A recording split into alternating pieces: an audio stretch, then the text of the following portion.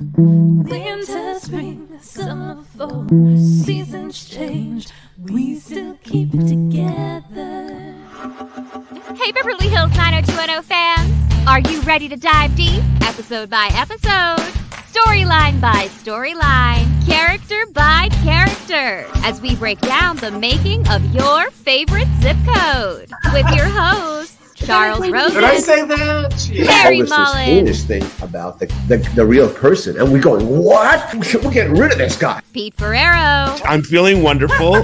Kathleen looks TV crush-worthy. Like so many special guests. And all your questions. Live on the Beverly Hills 90210 show. Oh, yeah.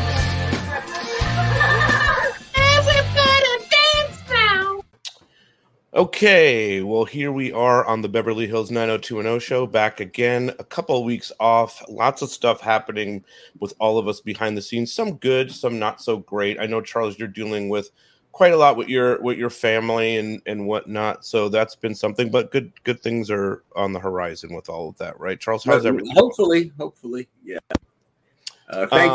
Thanks to so many who did reach out to my daughter, Lindsay Rosen-Passman, about what's going on with her daughter, and it's a very rare disease, but we're dealing with it, and we'll see how she responds to treatment. And prayer, as my daughter would say, prayers are always welcome. It's the priority right now. And she has a blog about some of this stuff too that we'll figure out how to share with everybody too. Speaking of tough news, of course, a couple of weeks ago, we were on here talking about the passing of Jessica Klein, which, of course, is devastating to the podcast. And, of course, for you who knew her way beyond that, very sad times. We did go to the funeral. What did you feel, man, being there and remembering your friend? Well, it's interesting. Her daughter, Shira, who, of course, was in numerous episodes, is in 90210, many of which she would be with my daughter, Lindsay, posted some really interesting photographs of Jessica from that time, and just how classy she was, the way she dressed, the way she looked, the way she was almost in some ways a throwback to a New York of early television, just her looks, her style, and she just was fun to be around. I mean, one of the things about Steve and Jess, think about 90210, we wanted to have fun. Yeah. Fun was a key part of our equation, both on the screen and off the screen. And we had a lot of good times with Steve and Jess, and while we were working together. And the funeral itself, it was a very hot day out in Simi Valley, where the cemetery is, and it was very interesting. Jessica was observant, and as is Jessica's daughter and brother. So there were many members of Chabad there, but 90210 was also represented. Mm-hmm. Pete was there. I was there.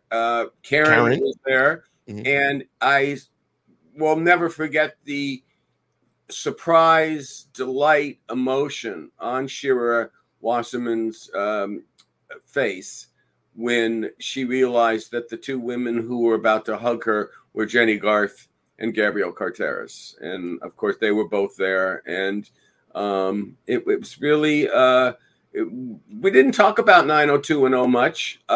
What Shira has said, when in the Jewish religion, you have, unlike, it's the Jewish version of a wake, except the wake has much better alcohol.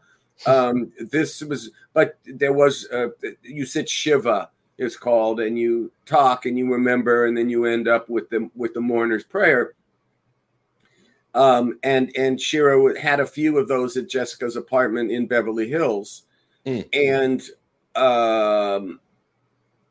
what was really interesting is when I walked in, they happened to be talking about 90210. And specifically what they were talking about was the fact that you had sent Shira a full copy of all of the 90210 episodes, That's which you have in your stable there. Yes. And that to see the episodes with the original music as opposed to what passes today makes it impossible for her, Shira, anymore to watch what's on Hulu, et cetera, et cetera. And it is the diminishment of really the artistry that Jessica and her late husband Steve was such a part of putting together is just gone. It makes it so hard for me not to shout every time we're together here. But the fact is that this is a profit-making corporation and an industry that really doesn't care that it's not preserving its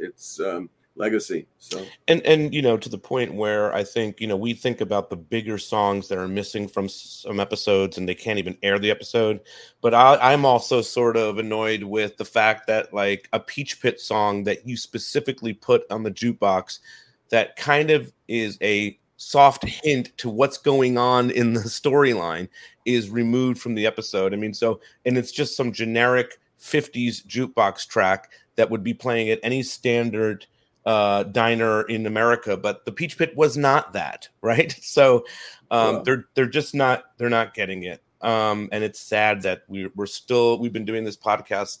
This is probably our 119th episode over 3 years, I guess, or 2 or 3 years. And it's, you know, I'm just waiting for those of you out there. I'm just waiting to when I finally have done enough of these to pay off what I owed Pete, you know, for our baseball bets. That's right. Because it is baseball season, and we have to, if we're going to talk about that too before we start talking about the episode, just very briefly. I just want to say though that what Shira said to Jessica, to Jenny and Gabrielle was beautiful. She said, "You spoke her words," and it was a really touching moment. And Jenny and Gabrielle were both very touched by what Shira had said. That she recognized that, you know, Jessica worked so hard in this world and in this industry and is a fantastic writer.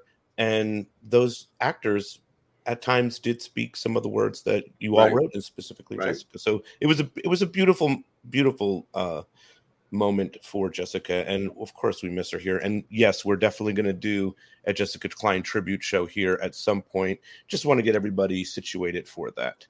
But you mentioned baseball. I'm more sad. I mean, it's just like this has become the show where we just point out who passed away.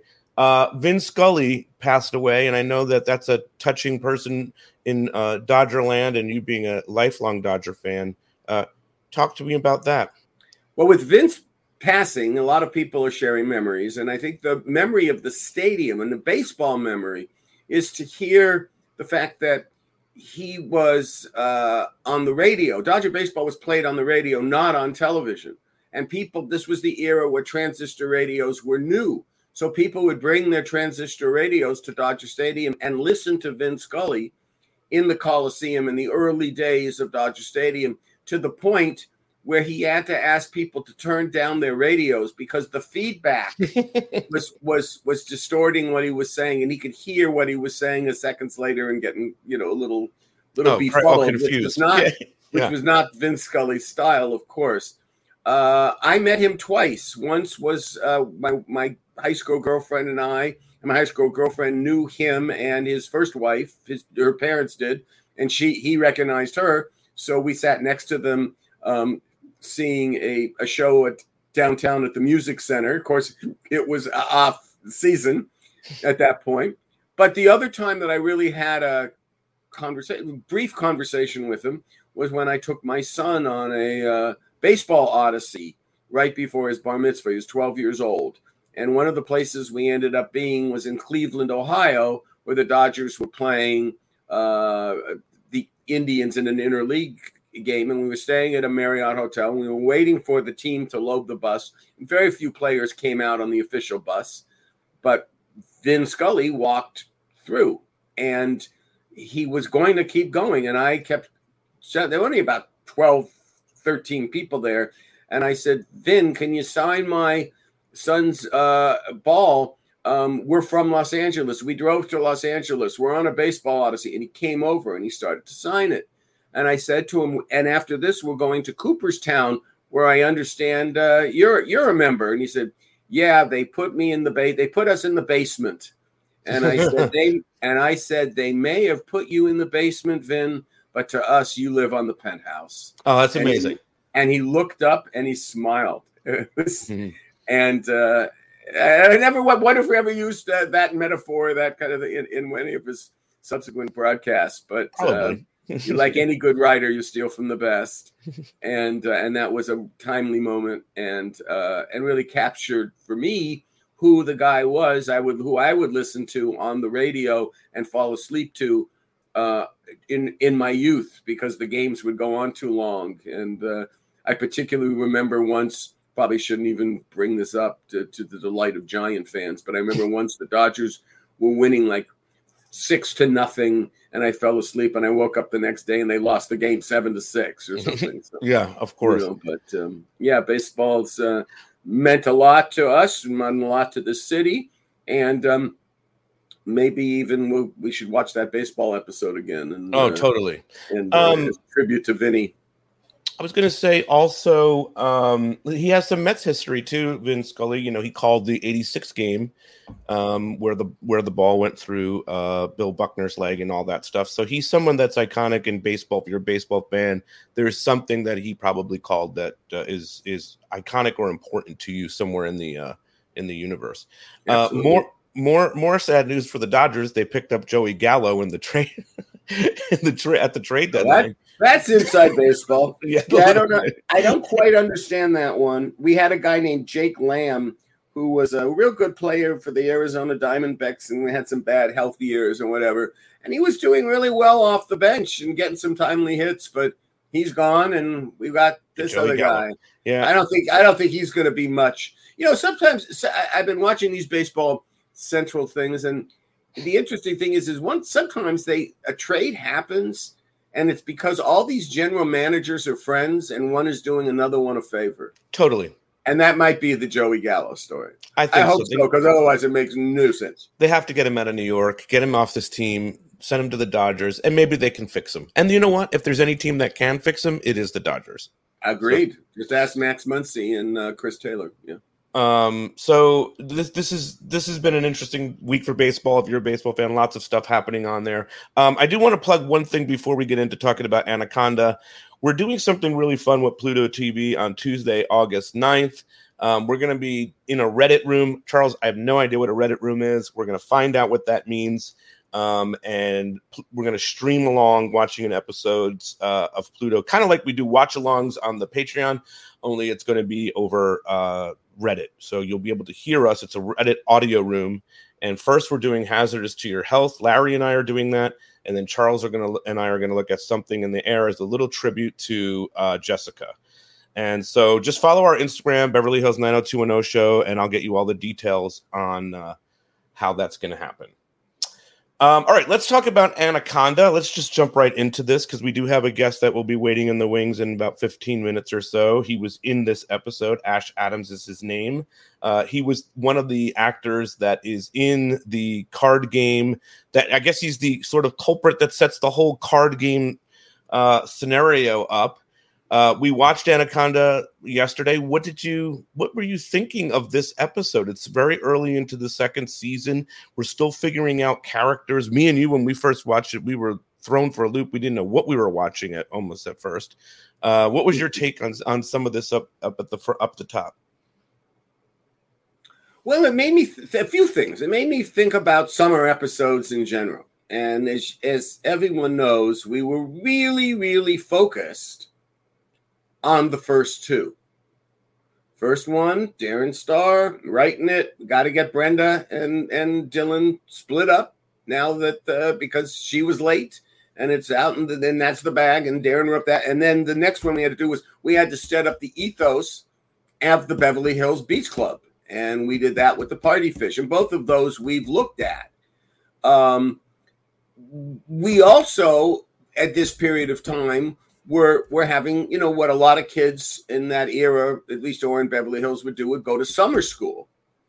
And so we had using drama class as that. And so I always knew that the character, the what we envisioned for the having a crush on a teacher, just for various reasons did not play out and was a disappointment to me in the execution of our summer episodes. Summer Storm, the third episode, was, however, a really strong one, with Dylan having the surfing accident and his problems and not places to go in the beginnings of his problems.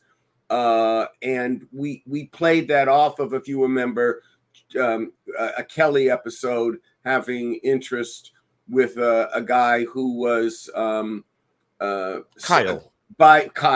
Yeah, football player, good-looking guy who was willing to play a bi-curious individual. David Lasher is that actor. Yes, David Lasher, and David's come on our show, and I remember him being a nice guy then, and certainly a nice guy now. Yes, being part of our extended community. I had lunch with him about 2 months ago. He's a wonderful guy. He's got a lot of good ideas and projects that he's working on. He's really great. He looks at this 90210 experience as something that was really impactful and important. He thinks, I mean, he can't say enough thanks for you, Chuck. I'm just sharing. No, it was, as I say, it was easy to work with and did some really interesting things that no one else on TV had the guts to do at that point. Mm-hmm. And I think he had people who thought he was gay in real life. Like, he had people come up to him at that time wondering if this was based on where was he coming from with this? But no, he's just a good actor. Exactly.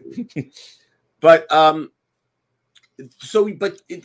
that up is because we had an A story and a B story. Mm-hmm. Look at Anaconda, and it showed to me that few things. For the first episode, Darren; second episode written by me; third episode written by Jess and Steve, with Karen waiting in the wings to do Camping Trip, and 7. Then we had all these other episodes, and we had to find, well, can this freelancer do it? Or can this person join our staff? And this episode was by a writer we brought in to be a producer, Jonathan Roberts. And I think we were just learning the tone, learning what to do.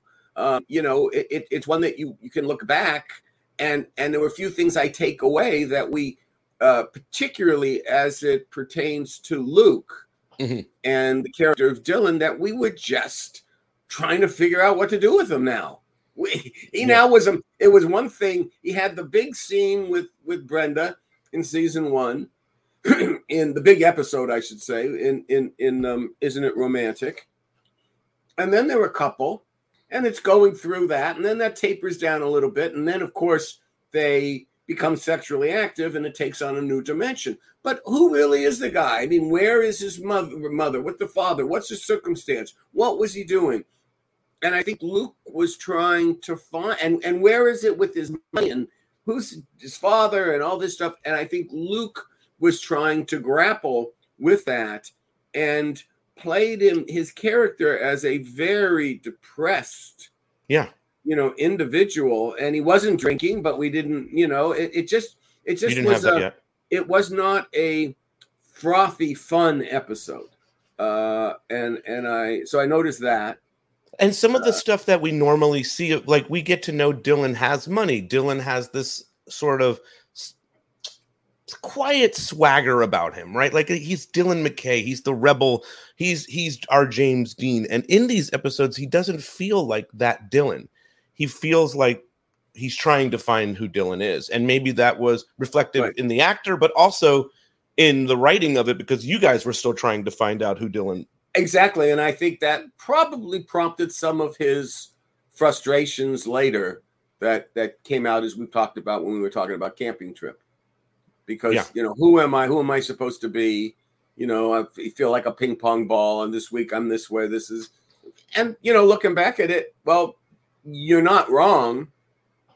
Yeah. And, but realize that with a very inexperienced and understaffed writing group of writers, we were trying to, find it.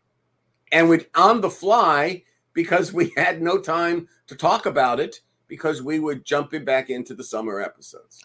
And it's also kind of a thing, right, where you didn't even know if you were going to get past 12 of these things. And then you do. And you get 6, then 12, and then you get 18 of them, and then you come up with this idea that that Brenda's gonna lose her virginity is a huge thing, and then it's like, now what? You know what I mean? Nobody's even thinking you're gonna get past 12 of these. So I mean, you're still in a place in the beginning of season 2 where you're everybody's finding their way, you know. And then one other aspect of this episode that's interesting too is that there is no Kelly Taylor. We pointed out when we were watching this, and I haven't found out why Kelly or Jenny Garth is not a part of this episode, but Donna gets a whole bunch of what I felt like, and you kind of confirmed, probably got some of Kelly's lines because Jenny Garth wasn't there. And right. I think we've pretty much deduced that Jenny was either ill or that for some reason we gave her, she got a week off, an episode off, which Aaron would do on occasion if you like the actor. And it also then presented Tori with different material than she would normally get, because up to this point, by and large, except for the one episode where we featured her with her learning disability, she didn't usually get numerous passages of dialogue, and she gets it on this one. And I mean, it was the first one was really caught me off guard, because it had to do with her seeing if she could get permission to go out on a date with Dylan. And and we realized as we were watching it, and the way she was looking and her expressions, if you go back and take a look at the episode, you realize that at this point, Donna had not, or the writing staff had not come to the point to proclaim her as a professional virgin. Right. And because of that, you know, there was the implication of she might be an easy date, because the same lines. And if you look at this episode, just excuse me, imagine Kelly Taylor saying all the lines. Right. Well, it feels like they would be Kelly's lines in some ways. You know what I mean? Like that right. Kelly would be a little bit more boy crazy than Donna at that time, because now if we were looking back at it, Donna's a virgin and is planning to be. You know what I mean? Right. And this was and obviously this was 10 episodes before she on the dance floor proclaims her interest in David Silver. Right. But I mean, and then this is an interesting question is like, when you give Tori, and it's hard to remember this probably, and you see that Tori can deliver in these scenes, is it something where you're like, well, let's give the Donna character a little bit more, and instead of just, a handful of lines in an episode? Not as a result of Anaconda. Well, fair enough. I think that just was by osmosis a little bit more. Yeah. The other thing I take away is when we get to there's a poker scene where they all dress up and supposedly are supposed to be emulating Frank Sinatra and the Right Pack and playing babes in this, and it was part of the writer John Roberts, who went on to write The Lion King, the musical, the movie, and then what the musical is based on. He wanted them all to kind of dress up and almost smoking cigars, and I liked the notion of it, because what I went back to, I remember, is there was poker games played in the early parts of Risky Business by the characters who were the north side of Chicago, and kind of being trying to be adults and stuff, and smoking cigars, and they were smoking cigars in that scene. So I think that's probably where Roberts got the notion, and I kind of liked it. But I feel that the scene itself, while we had Donna and Brenda there, we didn't have the poker game. There weren't enough players. No, it wasn't a big enough event, and I was surprised about that. I mean, I guess we were still a non-union show. We still had a very low license fee, and that scene showed that. Because they talk about all the babes that are going to be there, and you would think that there would be a handful of other female actresses that are hanging around in the room with Brenda and Donna. Maybe there would be a couple of other high stakes type guys that are amping up this scene, and it is really just Steve, Brandon, Ash that we'll talk to, and a buddy of his, and and the two girls. So it is minimal. Right. And my other criticism of this particular episode that would not have been a factor had it been in our another season or just down the road a little bit was just in my story development to know that if it was going to be about a theft and the theft was going to be about by the laundry group, the people in inside job, as it were, that we didn't meet those guys, that we didn't see the transition. It would have been very easy to do. Scene with where Steve is telling Brandon about the game itself should have been while they were picking up the laundry, and Brandon would have had a few lines with them, and that was. But again, that was they are used. They are used. The laundry company is used, but it's very like Steve is in the yeah. It's too subtle. Silly. And you it's don't silly. know. You don't have any basis of who that's there. Correct. And it's Wednesday, and this is what they do on Wednesdays. And just to get the setup, when you have exposition, and we've talked about this already. When you have exposition, the way to get exposition out is conversationally. That's natural. That it doesn't even sound like it, and that wouldn't have been because you would have been immediately in the plot. Right, exactly. And you wouldn't have been thinking about, those guys are going to be bad, because you wouldn't make the association. Ergo, if you think about the ripping off of Dylan, you never saw those guys as bad because we didn't let you. And we would have, same thing would have, well, I learned that by season 4. I guess I hadn't learned it yet by season 2. Henry Thomas is fantastic in this. We learned that he even has a backstory where he was, involved in something. So you gave Henry a little backstory to add a little bit of who is behind the theft and how the police handled Henry. I thought was interesting. What did you think of that aspect of this storyline? Can't have a Rosen episode without a racially induced observation, can you? I must admit, I hope I'm forgiven for this. When the America saw George Floyd happen, and Black Lives Matter, and so many of my daughter's generation were outraged and hadn't really thought about the Black experience, and they wanted to turn to, and many turn their annoyance and rage and frustrations to their parents' generation and saying, why didn't you tell us more about what was going on? And why didn't you teach us? Well, I went to a private school in Andover, Massachusetts, and I took Black American history.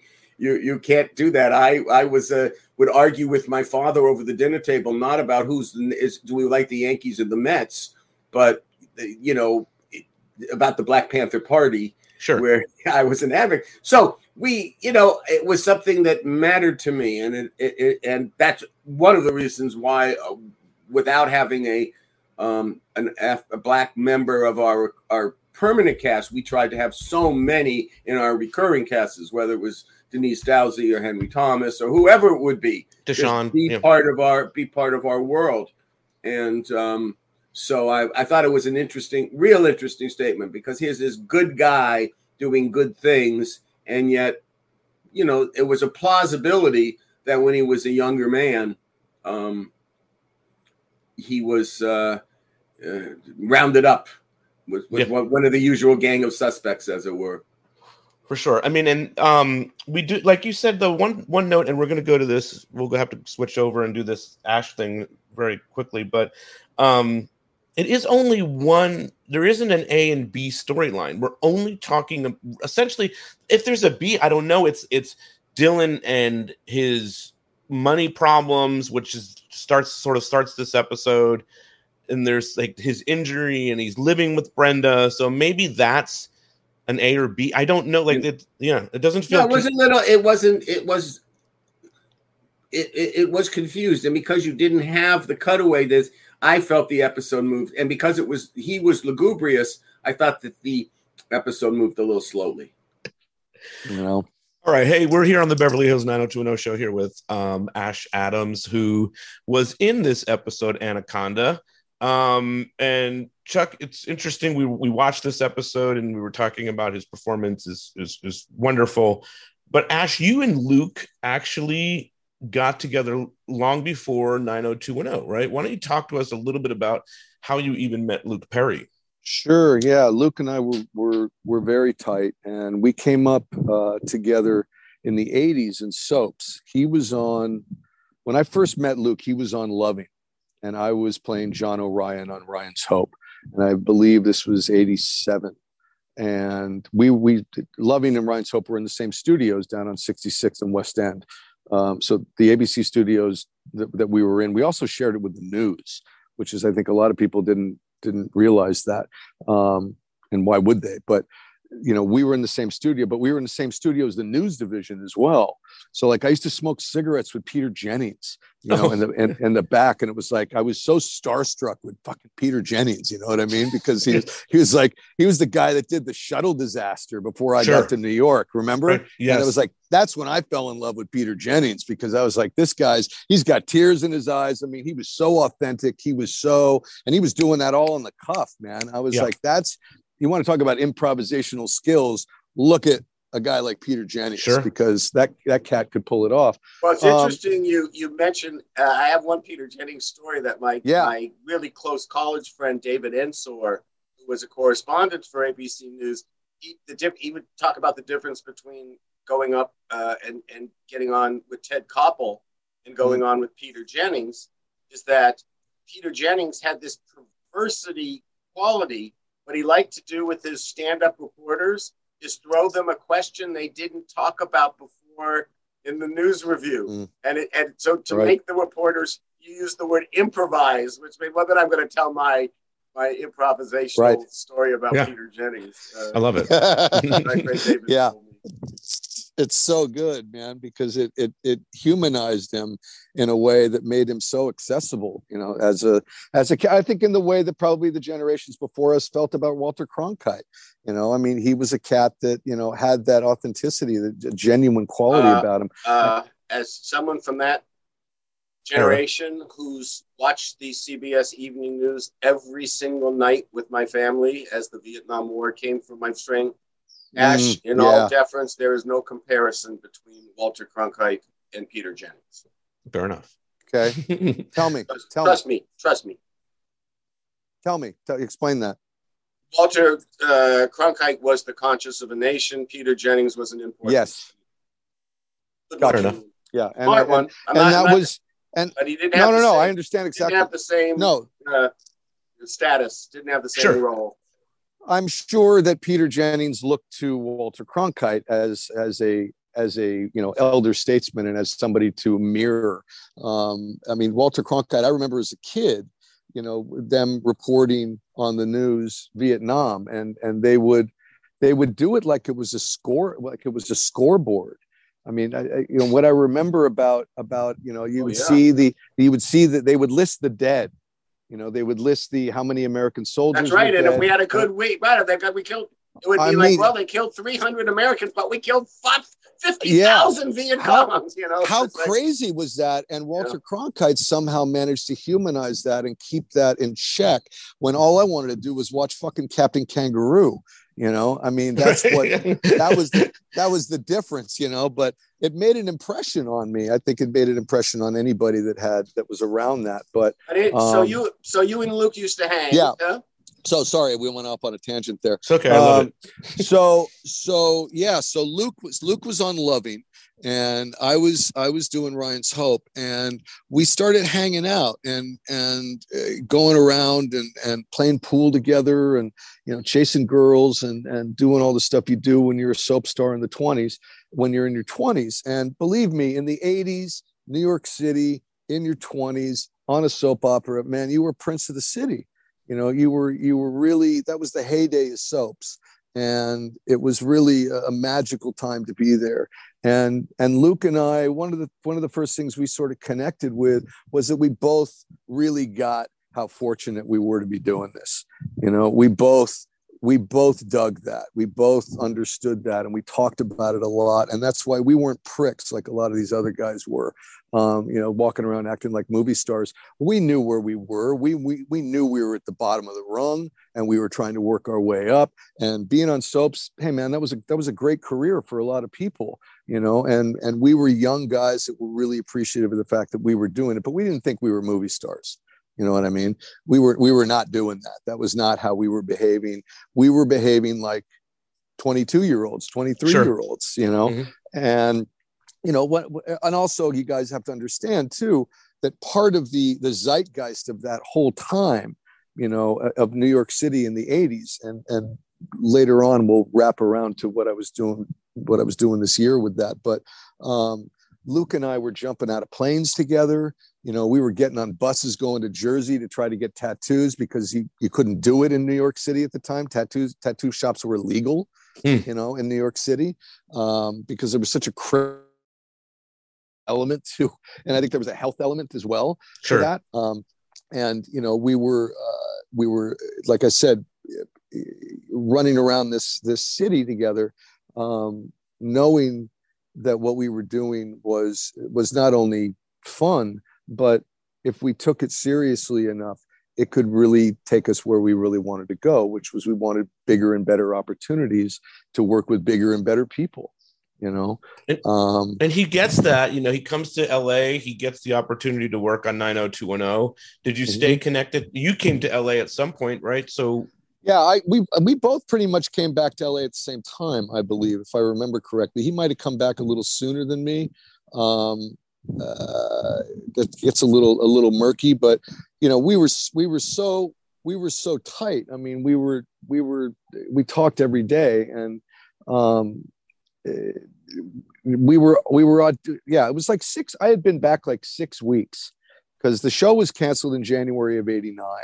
Ryan's Hope was canceled in January of '89. That was when the last episode aired, and I remember ABC called me in and wanted me to do another show, and I didn't want to. I wanted to go home. I had done my 3 years, and I wanted to go back and try my hand at a nighttime show. And they said, well, that's tough because you got to bridge the gap between daytime and nighttime. Remember, it's 1989. Now there is no gap.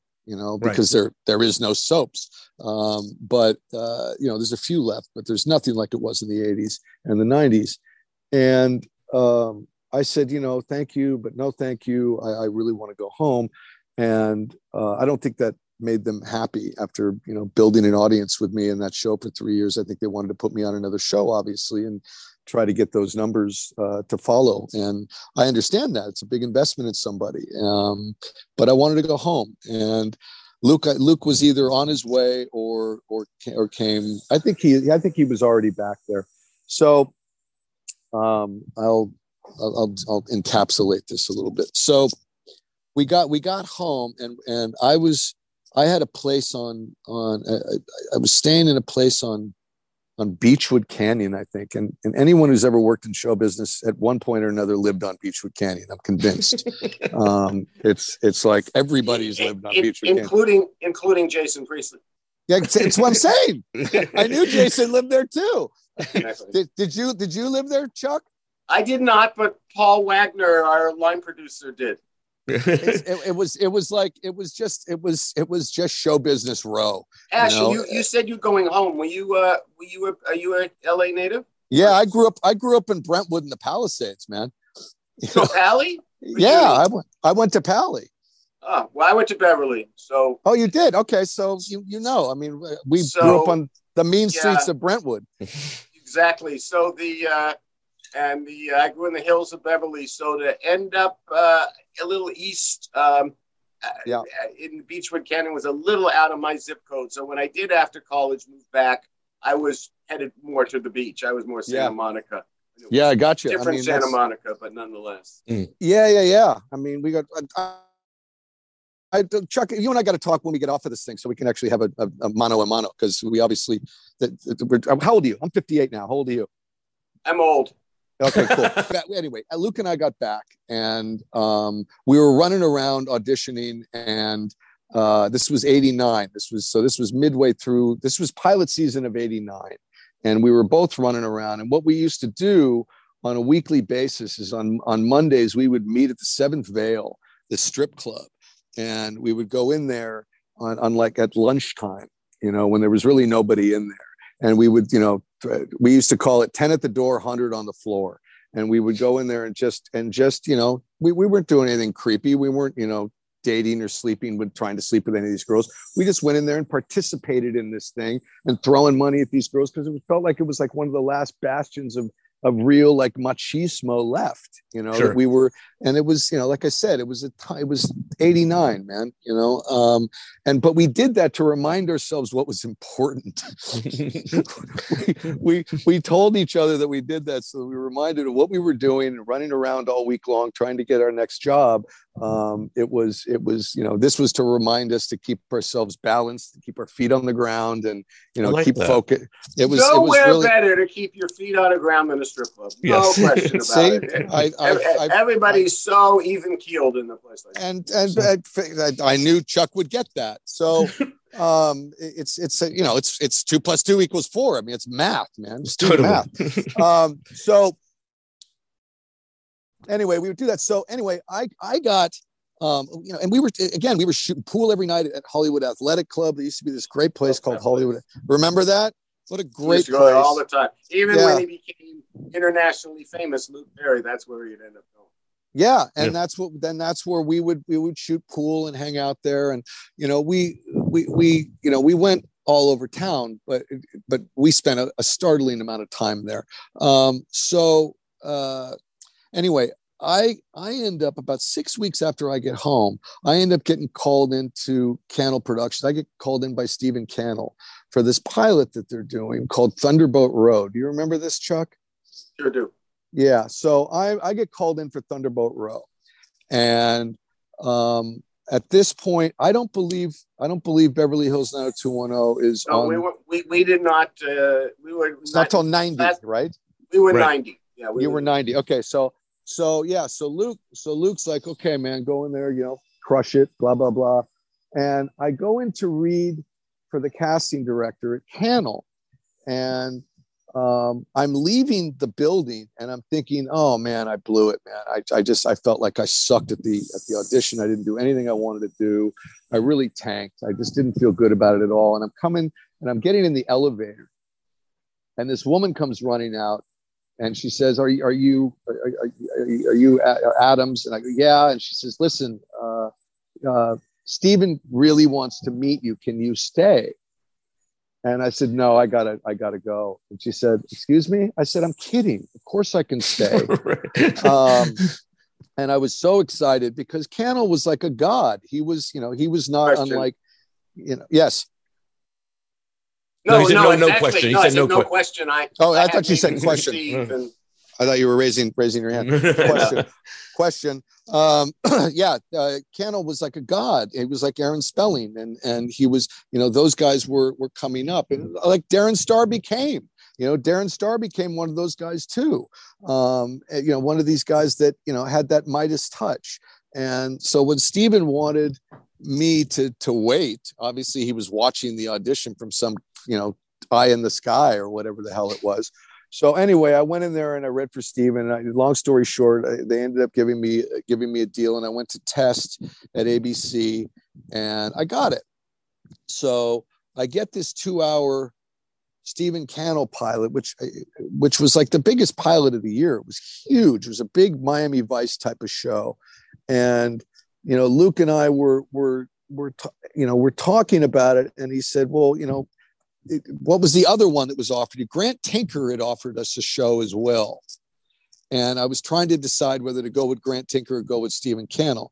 And Luke and I were discussing, and we both decided that, hey man, it's hands down. You go with Stephen Cannell. You go with Stephen Cannell. So we decided that. We went to Stephen Cannell, blah, blah, blah. So anyway, long story short, we go down to Miami and we shoot this sort of 25-year-old version of Miami Vice. And it was one of the last of the 2-hour action pilots. It was really expensive. I mean, I heard a lot of really like ludicrous numbers about how much that show cost. and it wasn't any. Let me just say this diplomatically. It was not the best pilot ever made. That's for sure. It was not the best pilot. Good intentions, much put into it, I guess, and it won its time spot when it aired. But I guess evidently ABC and Steven had problems and they parted ways. So, point of that is that by that time, I had already bought a Porsche, got a townhouse in the Hollywood Hills because I had a series that was shooting in Miami. Right. No, not because I was cute at the time, but I wasn't that bright, and I actually still feel that way most of the time. I gotta tell you, I'm just not so cute anymore, but I really don't feel like I'm that bright, because it was like, oh yeah, we're gonna go to Miami and we have this show. I had no idea the numbers involved. So Luke talked me down off of that, and then not long after that, Luke got 90210, and he was off and running. I want to ask you, when you did this episode, Chuck and I were curious about this because at this time, Luke, he was trying to find his character of Dylan, right? We were still early in the show when you came in and did your episode. Yeah. Was he talking to you about wanting to act more, wanting to get, and like not feeling like he knew who he was or anything like that?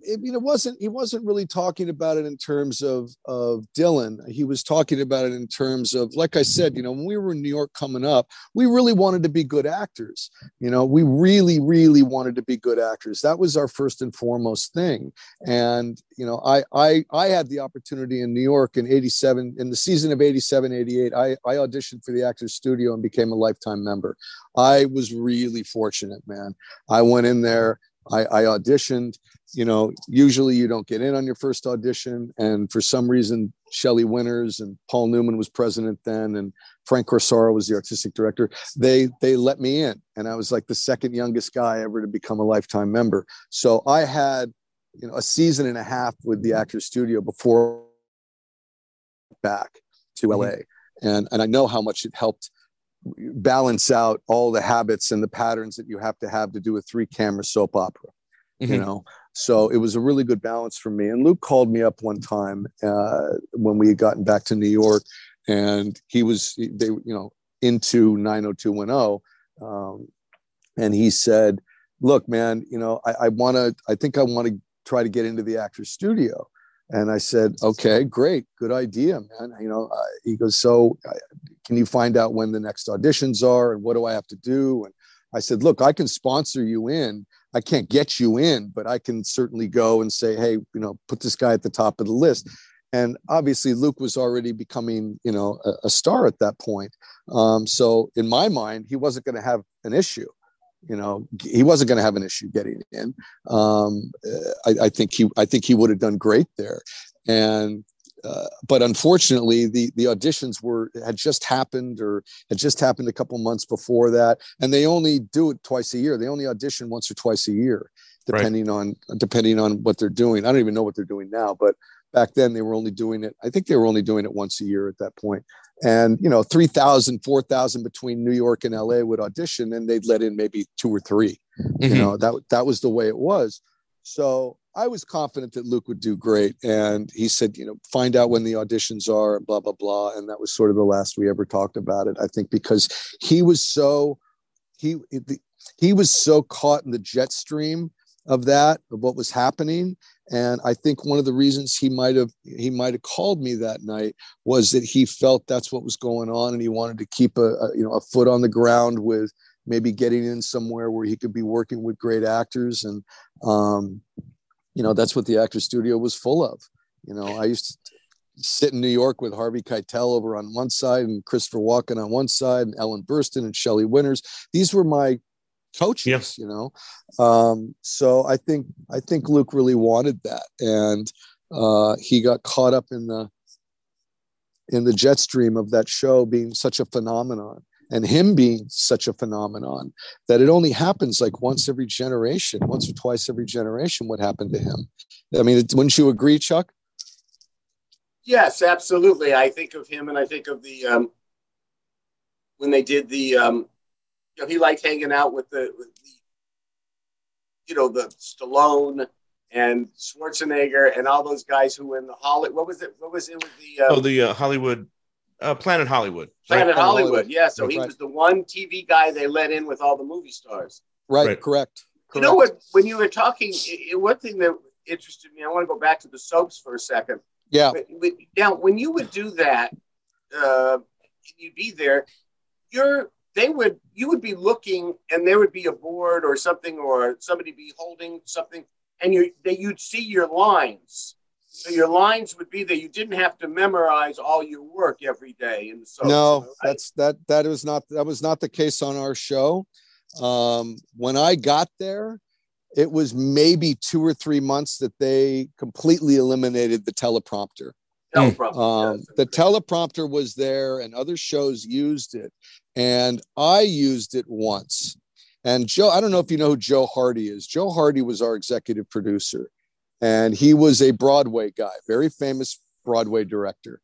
I can't go through his credits right now, but he was the real deal, this cat. Sure. And I think he took the soaps as sort of a way to cash out, get the money, and retire.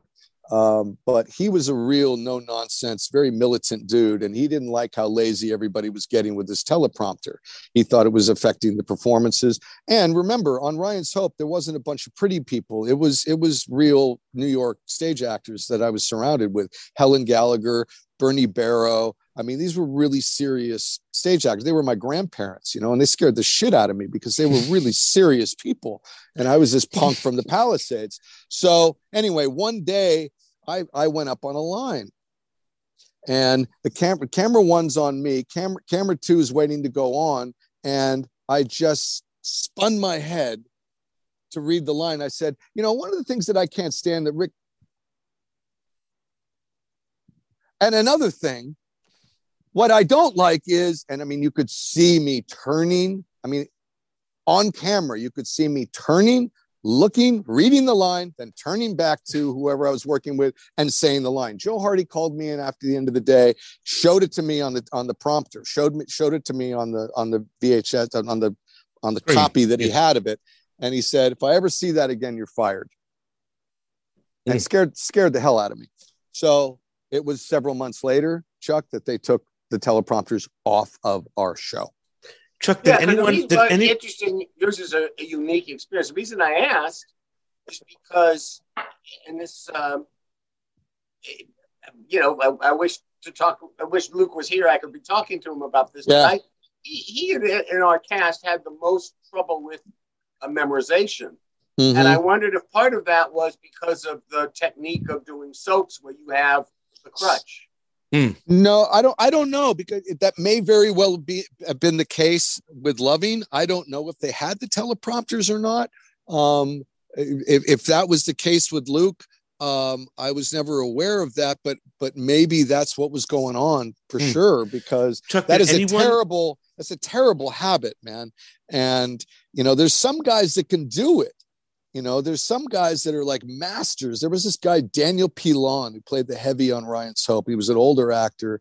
And man, that guy had he was like Nixon. He had this shifty eye thing, so he could get away with it. So he never learned a line. That motherfucker never had to learn a line because he could just fucking shift his eyes over there and he could get it all. But it's a talent, man. Well, you see it with the cast on SNL. Some are really good looking off camera, and some are not. Correct. Chuck, did anyone, Chuck, on 90210 ask you for a teleprompter? No, we were not. Got you. But you guys were shooting on film, right? Shot on 16. Yes, exactly. On that's 16, what I'm saying. We weren't a 3-camera show. Yeah, exactly. So that's what I remember. But I mean, as far as I think my humble opinion on why Luke had problems with that is part of what Pete brought up earlier about not being sure about his character or what he was playing maybe in that first few years. Maybe he never really found that cat and decided for it to be a hyper extended version of himself, which is what it should have been anyway.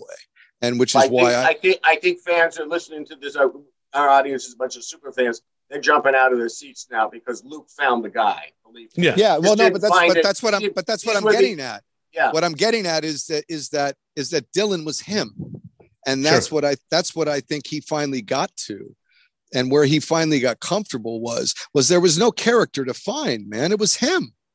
Right. Well, he too, and he wanted to be very distinct. So he was our, James Dean character. Correct.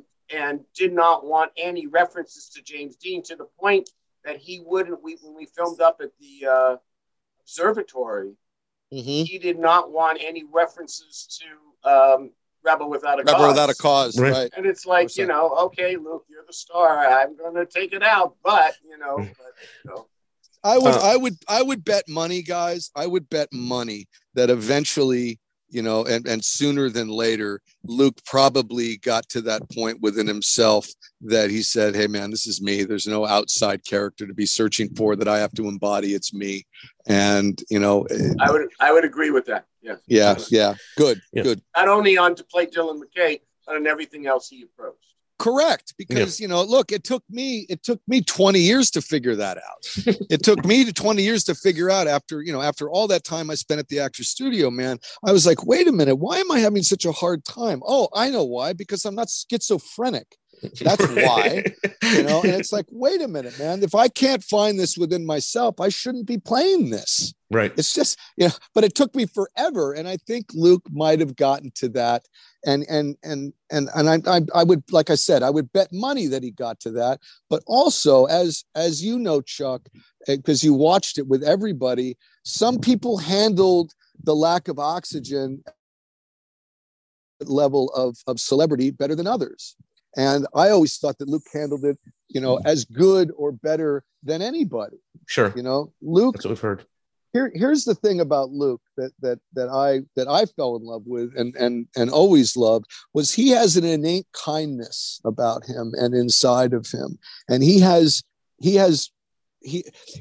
no malice.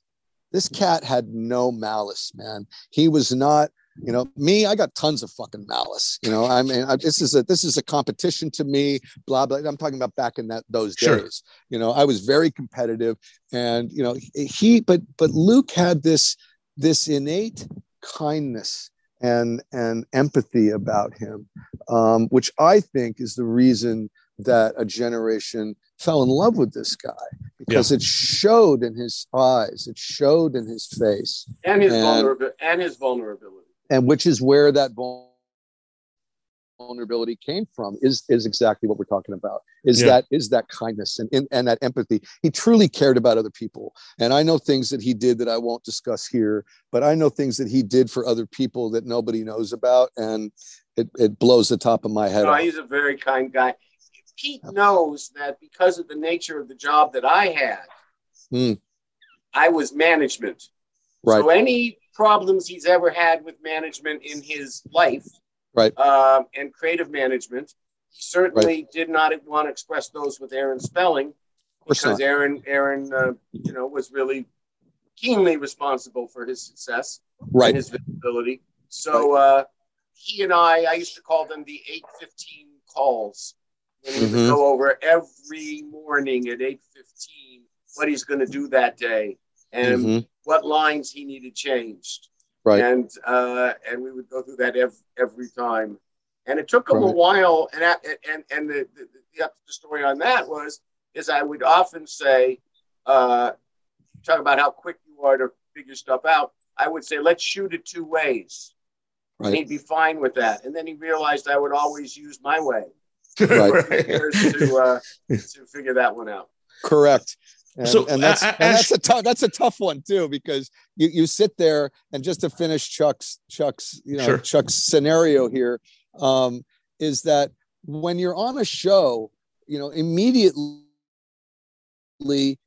there's a certain us versus them sort of mentality that gets inserted into the circumstances and the situations. And you're so young in your 20s, and you don't realize it until you're in your 50s, man, that looking back on there, that this was a collective thing. and the guys that lasted, the guys that did well, understood that it was collective, understood that it was collaborative, understood that nobody was out to get them, understood. And that's not true.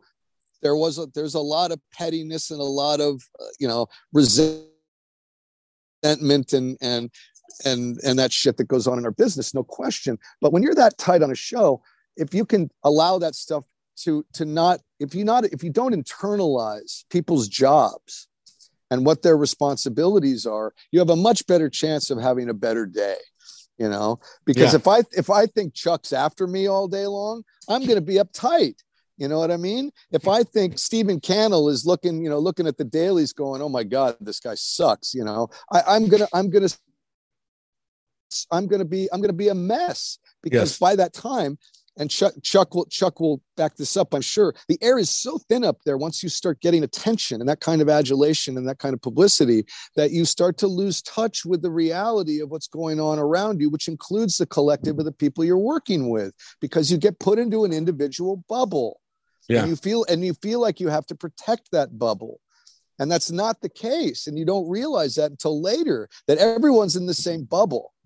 And that we should be, holding each other's hands through this. Speaking of international fame and bubbles, I'm assuming that the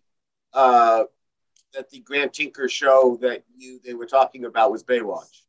No, the Grant Tinker show I'm talking about, thank God, wasn't Baywatch. It was another show that didn't go. Thank God, it didn't go. That was the year of Baywatch. Correct. And this 89-90 pilot season, right? Yeah. No, it was another Grant Tinker show that didn't go. So it was an hour-long pilot versus a 2-hour pilot with Stephen Cannell. I think I chose right. Yeah, definitely. It was math. You know what I mean? Plus, you had both guys were the Titans. No, and I love Grant Tinker, man, and his show. I got to tell you, his show was better. Sure. It was like a law show. It was like a legal type of show before those shows had gotten. I think Law and Order was on by that time. Not Law and Order. What was the one with Corbin? Chuck? LA Law. Yeah, LA Law. Right. Yeah, LA Law. The granddaddy of all those shows. Yeah. And so anyway. Yeah. Ash, talk to me about getting this role here on Anaconda, this particular episode. I know you said you liked working with Dan Attias and all that stuff. So tell me about this particular thing. Well, I remember that, that Luke had called me up and said, hey man, you want to come on and do a guest star? And I said, absolutely. He goes, we got to read. I go, happy to read for it, of course. He goes, yeah. So I went in and I read. I don't remember who I read for first. Then I went in and I read for Darren Star. Were you there, Chuck? Do you remember?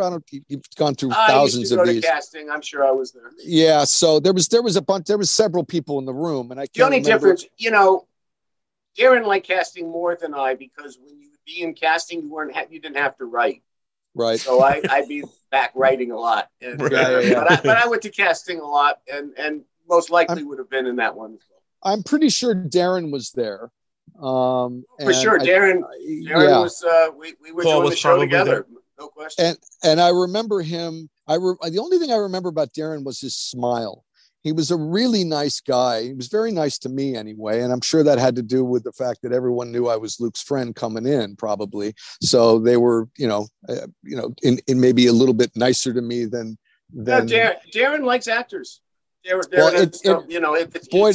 likes show business. Darren likes actors, so that's great. That's what we use. That's what you get. Because I really equate doing well in that audition to that feeling that I got when that guy, I shook that guy's hand and he smiled at me, and I immediately got relaxed. I got comfortable, and it was a really pleasant experience. I don't remember I think I do remember. Fucking A, I do remember. I had to do that scene where at the end of the episode where we're talking into the camera. Yes.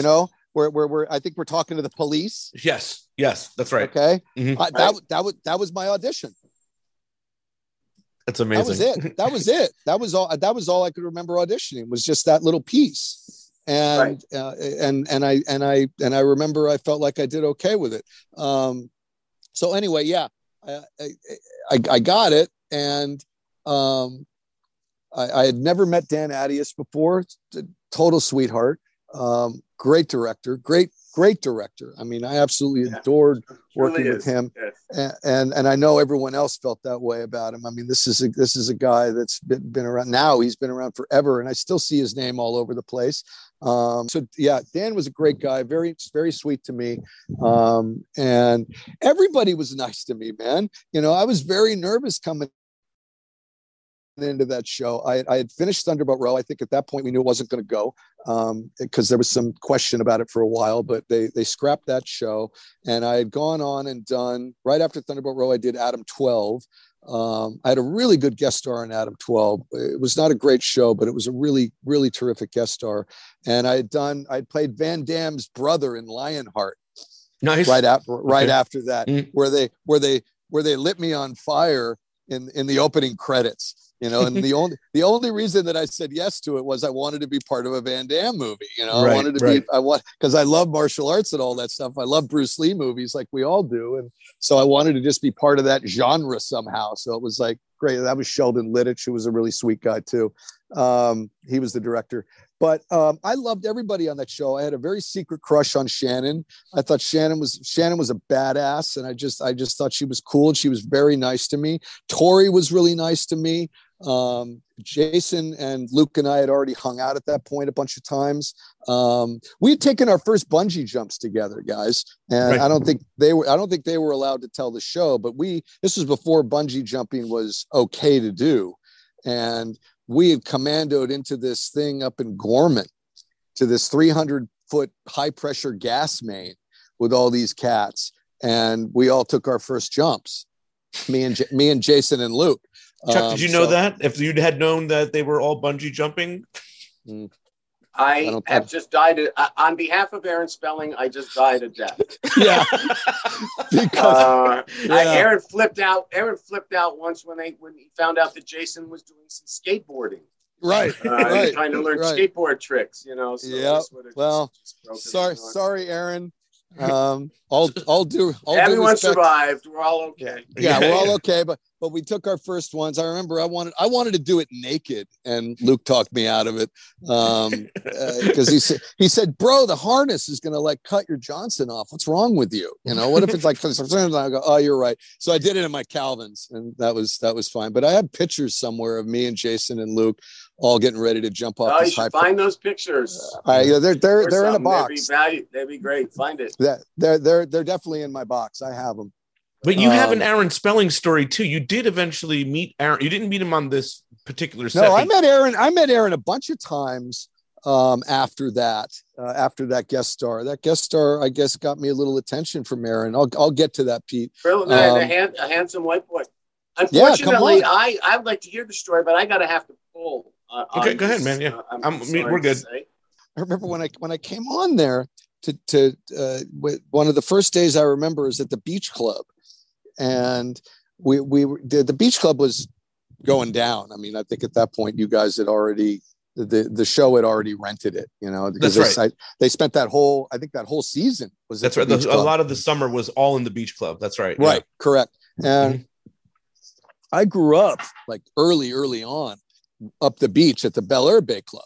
Right. You know, and all of these beach clubs, there was 4 of them. There's the Jonathan Club, the Beach Club, the Sand and Sea, and the Bel Air Bay Club. But we all had paddle tennis teams, you know, so everybody was like competitive. Everybody was competitive. And it was actually kind of a great way to grow up because my grandparents were members and we sort of, we used to sneak in all the time.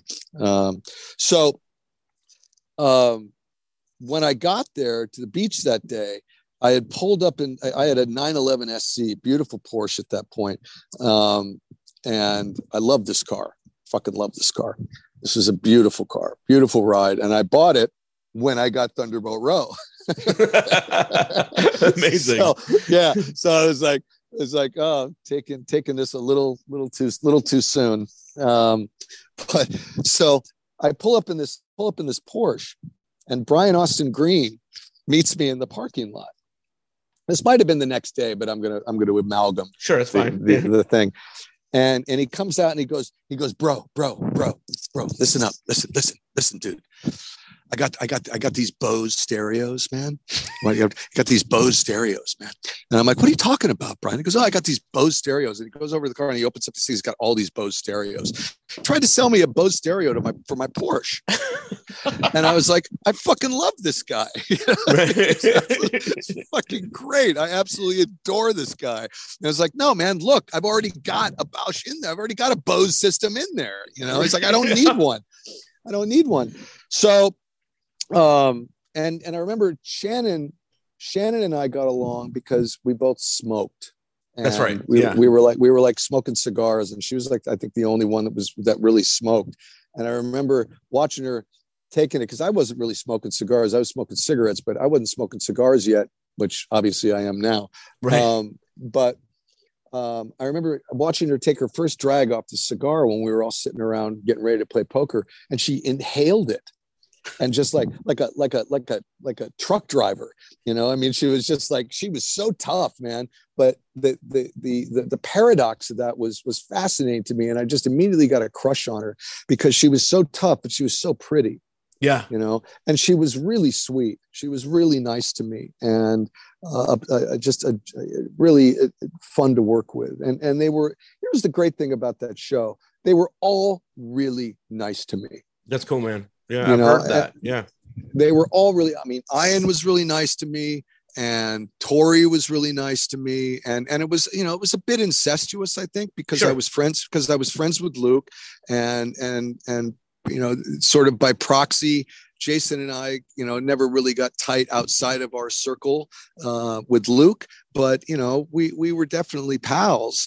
And, they were all just really nice to me. And it made it a pleasure to work under those circumstances, because we shot that episode, I think, in 10 days.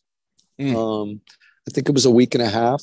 Not much longer than that. Yeah. And, Adius was cool. And, all the producers seemed cool. There was no like tension on the set. There was no bullshit. Now, maybe that happened later on. Well, yeah, I mean, they exploded. I mean, so, at this time, Luke was really exploding, and all of those guys were really huge stars at this point, because the show had reached this thing with the summer episodes, and it was all starting to happen. Did Luke change at all?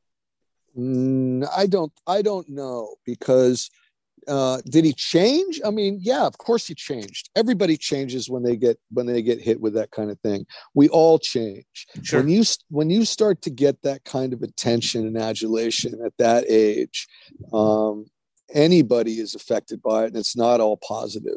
Because what people don't understand is that kind of celebrity that Luke went through and survived is treacherous, man. It's treacherous, because people don't understand that to have that, it costs something. People just think, oh, it happened. Oh, yeah, it's great. How could those people have any problems? Blah, blah, blah, blah, blah, blah, blah. No, man, it's a job. It's a profession like any other. And it has rules, and it has regulations, and it has things you have to follow. And it has, a paradigm and axioms that you have to adhere to. And when you start to get that kind of attention, especially the kind of attention that Luke got, where all of a sudden he's on the cover of Vanity Fair, it's like, hey, man, rock stars are on the cover of Vanity Fair, movie stars on the cover of Vanity Fair, and there's Luke, and so did it change him? Sure it did, man. It forces you, you lose a lot when you get that. You don't just lose your anonymity and your ability to blend into the crowd. You don't just lose that, but you lose a part of yourself, because that's what it demands. That's the paycheck. Mm-hmm. That's what, not the paycheck. That's what it costs you. That's the paycheck you have to pay in order to have that life. And people never really investigate that, and I think it should be investigated. Totally. I think it should be looked at, because it's a really hard job to be that famous. It's a really, really hard job. It's hard on you emotionally. It's hard on your relationships. It's hard on your perception and your own behavior towards other people in the way. Now, the thing about Luke was he never became a prick. Right. That guy didn't respond to fame that way. A lot of people do. but he didn't. He did not become in my experience as his friend or as a coworker, did he ever seem to be that at all. Right. He retained his empathy and his care of others, because he was, like I said earlier, he was an innately nice person and a kind person. And I think he respected other people, and he cared about how other people felt. And I think he liked the celebrity in the sense that it made other people feel good, and that he was able to make people feel good. And I think that made him feel good. I know it did.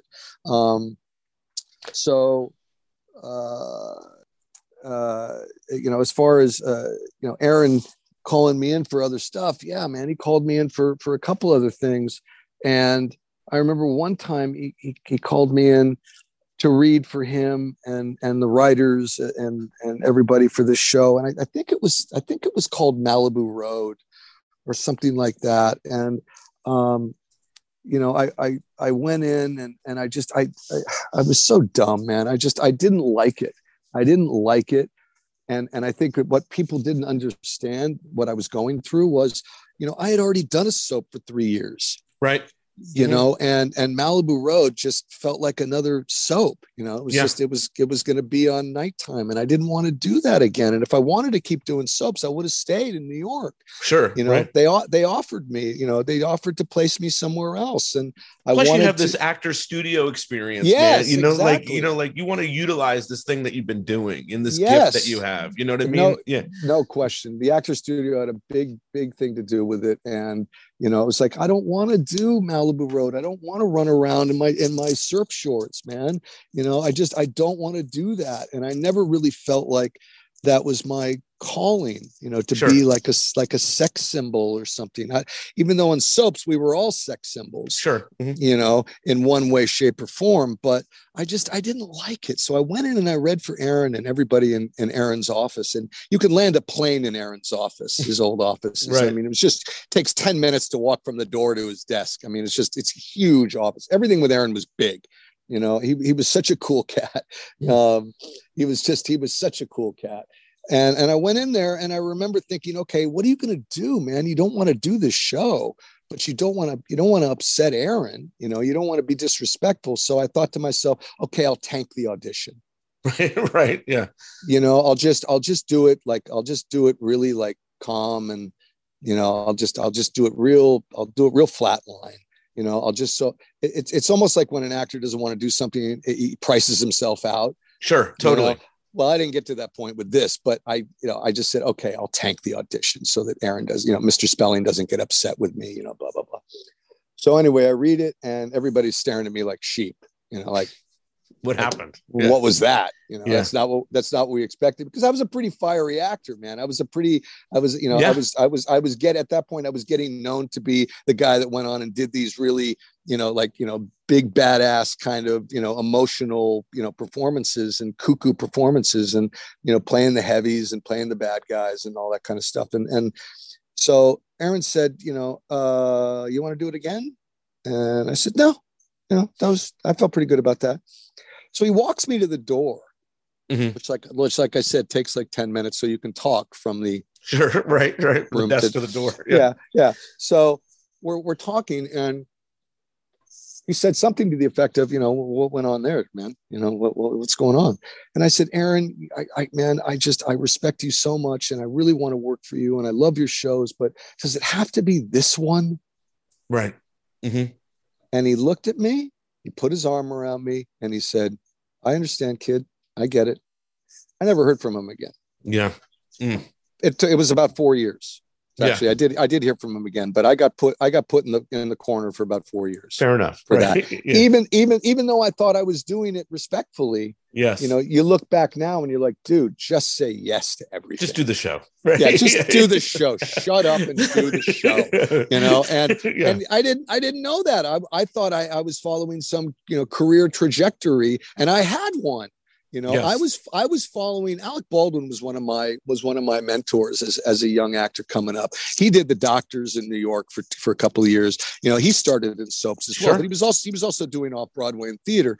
And So I hung out with Alec, quite a bit, and I used to follow him around on auditions, and I remember one time he told me, he said, listen, I'll tell you what your job is when you're auditioning. Your job is to go in there, blow them away, and then leave. Yeah. He said, don't stay and talk. Don't talk. Right. Because 99% of the time you will talk yourself out of the job. Fair, that's amazing. That's very good. And advice. I'm like, oh my God. Yeah. He said, no matter what, he said, if they say, hey, sit down, tell us about yourself. Say, I'm so sorry. I have to go pick up my mom. It's the other side of it. She's getting out of the doctor's right now. Right. I gotta go. Yeah. Yeah. Don't say you've got another audition, because that's telling them to go screw themselves. That something else is more important than them. But if you say you got to go do this, yes, they can't fault you for it. And then you get out of there and you're safe. Right. But they love the audition, and they only have that impression of just that's right. The work. The work is good. Right. Yeah. Alec is one of the smartest guys in the world, Totally. And I've always, so flash forward about, I don't know, maybe it was about 2 years. It was about a year and a half after that. And I'm in New York. I've got Ryan's Hope. Okay. And the show's been airing now for a couple of months. It's summertime, and I'm coming down Amsterdam Avenue in a cab, and I look in front of me about 100 yards, and there's this vision of this guy walking up the middle of Amsterdam in jeans and a white wife beater with his hair slicked back and sunglasses. And it's Alec, looking like a god, looking like a god. And I said, stop the cab. I got out of the cab and I walked up to him, and he looked at me and he said, so are you happy now? Right. And I said, man, I'm so happy. Thank you so much. And he put his arms around me and blah, blah, blah. So anyway, I think the next time I did, the next time I went in for spelling, he did call me in another time a few years later when they were replacing somebody on Melrose Place. I got you. Okay. Mm-hmm. Like the guy did one episode and started acting like an asshole, and they fired him, whoever it was. Right. And so Aaron brought about 10 of us up to his house on this like Saturday, because they had to like put the guy, whoever got this role, in on Monday. Right. To replace this guy. Obviously, the role I'm talking about was the Andrew Shue role. Yes. So Andrew Shue got that role. But so I went in, and you want to talk about a house, Aaron's house. Oh my God. Right. I mean, it was like it's like walking into the Getty, Yeah. And I went in there, and probably the worst audition of my life. Right. And I didn't even want it to be. I wanted it to be good. I wanted to get that one. Yeah. I really wanted that one. Melrose Place had already been on. It was a good show, blah, blah, blah. And I was like, oh man, all right, I'm going to nail this. And I went in there and I read, and I walk out, and there's a living room full of guys. Totally.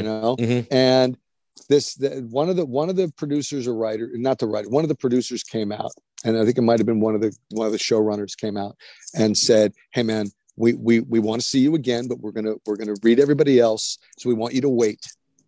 So will you wait? And I said, of course. He said, so he gave me a couple of adjustments, what to do. Don't do this, don't do that. And, but the rest of it was great. Do that when you come back in. And I go, great. Nailed it. I got it.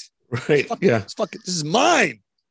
So I'm sitting there waiting, and all of a sudden the casting director came out. And I didn't know this casting director was the casting director for this show. Right. And it was a casting director who didn't like me at all. Right. Right. And I didn't like him. Yeah. And it was like, so he came out and he looked at me like, hey, how's it going? And I'm like, ugh. Right. Fuck. Oh my God. And I'm thinking the whole time, all right, I know Aaron likes me, so I know this guy doesn't like me. Right. Maybe that'll balance out. So I'm sitting there and I'm like, shit. Oh man, I don't know, man. Maybe this is going to go south. Who fucking knows?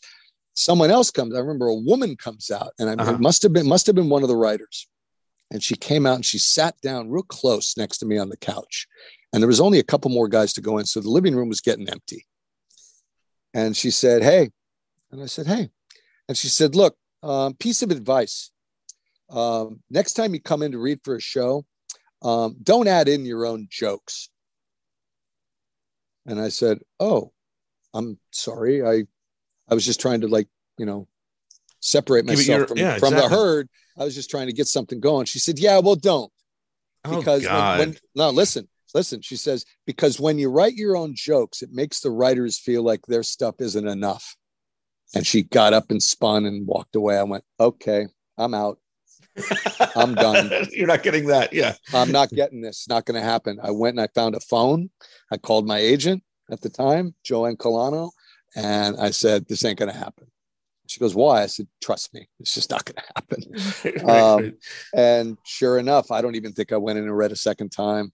No. To tell you the truth, I think that was like, they must have had a double secret probation meeting on me when everyone was gone. And they was, yeah, okay, thanks, man. You can go now. I was like, fuck. So, look, we all do that a lot. Totally. In the beginning, we just make so many faux pas, and it doesn't really come from malice. It just comes from, we don't know what we're doing. Inexperience, just learning by painting numbers, whatever it's called. It's trial by fire. Man. Exactly. It's trial by fire. All right, I'm going to get this wrapped up, but I want to ask you if anybody's watching, well, I want to ask you what you're up to too. Yeah. But I want to ask you about Luke and kind of button that. Like, okay. If fans, super fans, they love Luke and they watch this interview, they're listening to this. What is like, we talked about his kindness. Mm-hmm. What is the one thing you want people to know about Luke Perry? We lost him, and do you remember hearing about that? And it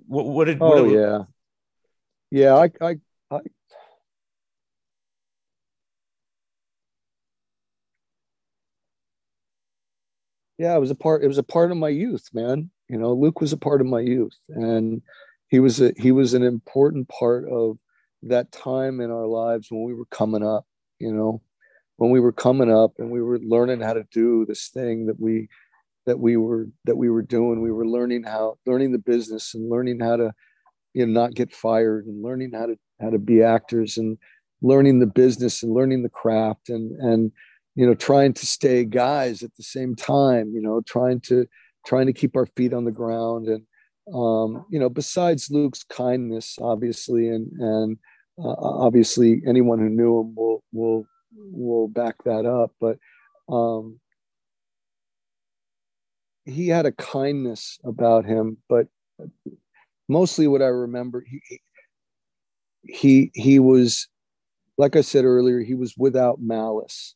And that's very rare in this business of show. It's very rare, and especially with somebody who was as successful as he was. But he also was incredibly generous. He was incredibly generous with what he had and what he offered other people. And he took care of a lot of people, man. And stuff that I can't talk about, but he took care of a lot of people, and especially one guy that we both knew in New York when he really needed it. And Luke was one of those guys that retained his humanity through all of this, and he stayed a good guy. And that's no easy feat when you're getting the attention he was getting, and you become a phenomenon, and you become into the lexicon of pop culture. It is a monolithic achievement and a testament to his humanity and his decency. He was an innately decent guy and a fun guy. Yeah, with a terrific sense of humor, and he was a sexy guy, and he was a fun guy, and he was a smart guy, and he had great instincts, and he was just a great part of my life. My friendship with him, and when he passed,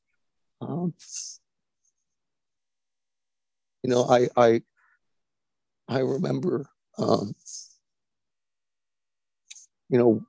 weeping, just weeping, not just for the loss, but for that part of our innocence, that we shared together, that was gone, and that part of our youth and innocence, that representative of my life. That part was gone now forever, and we we didn't get the chance to come back together and do something as grown-ups, you know, which I really had hoped we would get to do. And we didn't get to do that. It's selfishly for me, I was very sad that wasn't going to happen, and that I wouldn't have the chance, you know, to come back together with him and maybe do something together in the future. And I think, like you and I had talked about earlier, I think he was on the precipice of that. Not so much a comeback, but an evolution where he was going to become back into the public eye again as a grown-up actor and as a somebody who had a whole different set of skills and tools and experiences to share as an actor. And I think that was just about to happen. And I think Quentin knew that. That's why he put him in Once Upon a Time in Hollywood. Totally. And gave him such a prominent spot and, you know, and moment sort of in that film. And my point is other people, I think, saw what I just said was about to happen. And, you know, and he had that maturity about him. And, you know, when you look back, of course, everything's in the rear view, but you know, objects appear closer than they really are. You know what I mean? I do know what you mean. Yeah. They look like they're right there, man, but they're not. They're a lifetime away. And when Luke died, that part of me, part of me died too. And I know the people that were, you know, closer to him than I was, and his family and his kids and all of those people, you know, my heart and thoughts are always with them and go out to them, because Luke was a genuine loss.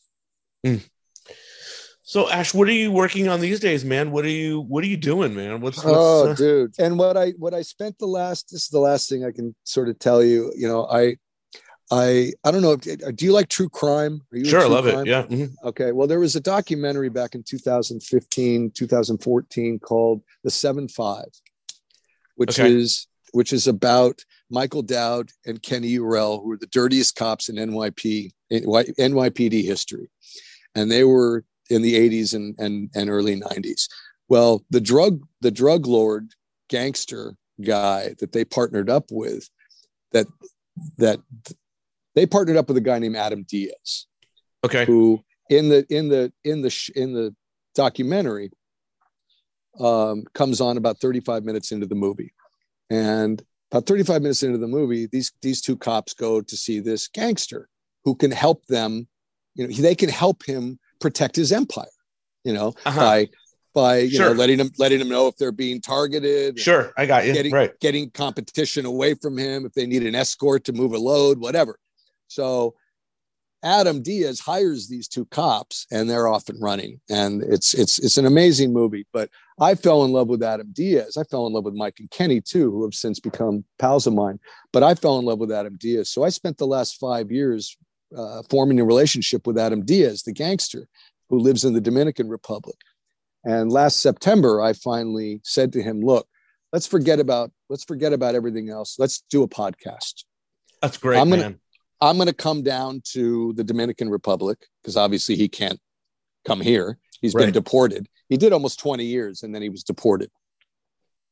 And I said, I'll come down there with a mobile podcast studio and we'll do 10 or 12 episodes.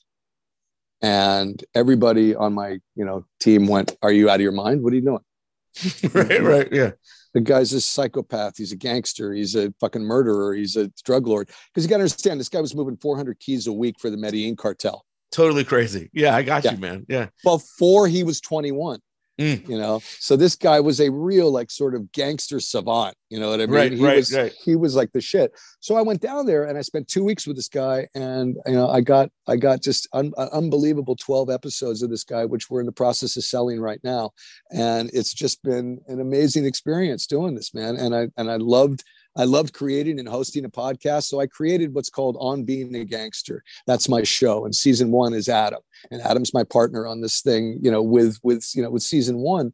And On Being a Gangster is an anthology series. So this season will be Adam. And the next season, I want to do the Yakuza, You know, Nice. Yeah. I want to go find someone in the Yakuza to sit down and talk, because they sort of invented gangsterism. Totally. You know what I mean? Yeah. So, I'm doing stuff like that, man. And, I'm having a good time. I'm having a great life, and I'm making a living. And, did it all turn out the way that I hoped it would when I was in my 20s? No, it didn't actually, but did I get to do some stuff that I'm proud of? Yeah, I did. And I got to accomplish some things that I'm proud of. And it's been a great ride. And through it all, I got to work with and meet guys like Luke. And totally. For me, at 58 years old, looking back, it's a fucking win, man. Absolutely. Can people follow you on social media? Are you on the social? Yeah, absolutely. I'm Real Ash Adams on Instagram. That's REEL. Cool. Ash Adams. And that's where I am on Instagram. But I'm not on Facebook or any other social media. That's the one place, man. That's where we're all at. Yeah. I mean, I'm not on the other places. You know why? What's that? Because I'm a grown-up. That's why. Exactly. I'm 58 years old. What do you want? I'm not on TikTok. No, nobody wants to see my old ass fucking up there shaking it. I hear you, man. They don't want to see that stuff. Brother, it's been amazing talking to you. Brother. Real good talking to you, man. Let's stay in touch, all right? Yeah. Well, that was a ton of fun talking to Ash Adams and really diving into some Luke stuff and some of his career. I totally had a lot of fun talking to him and talking about Anaconda. Just want to plug again that we will be doing this tweet along.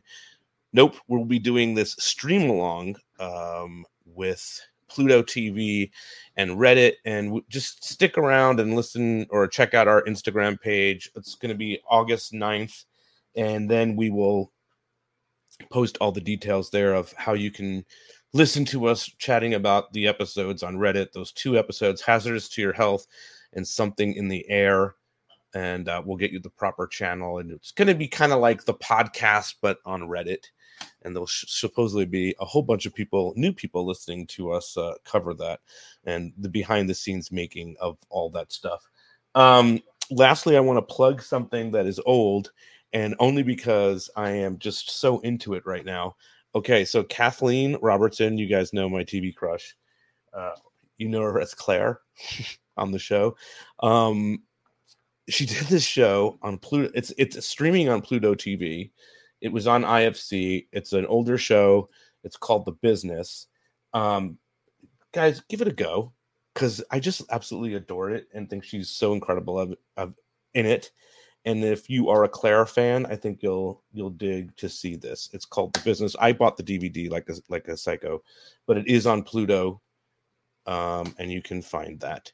All right, we'll be back next week with more Beverly Hills 90210 show. All the different places and things to follow us and see what we're up to. Thanks so much for tuning in to this episode.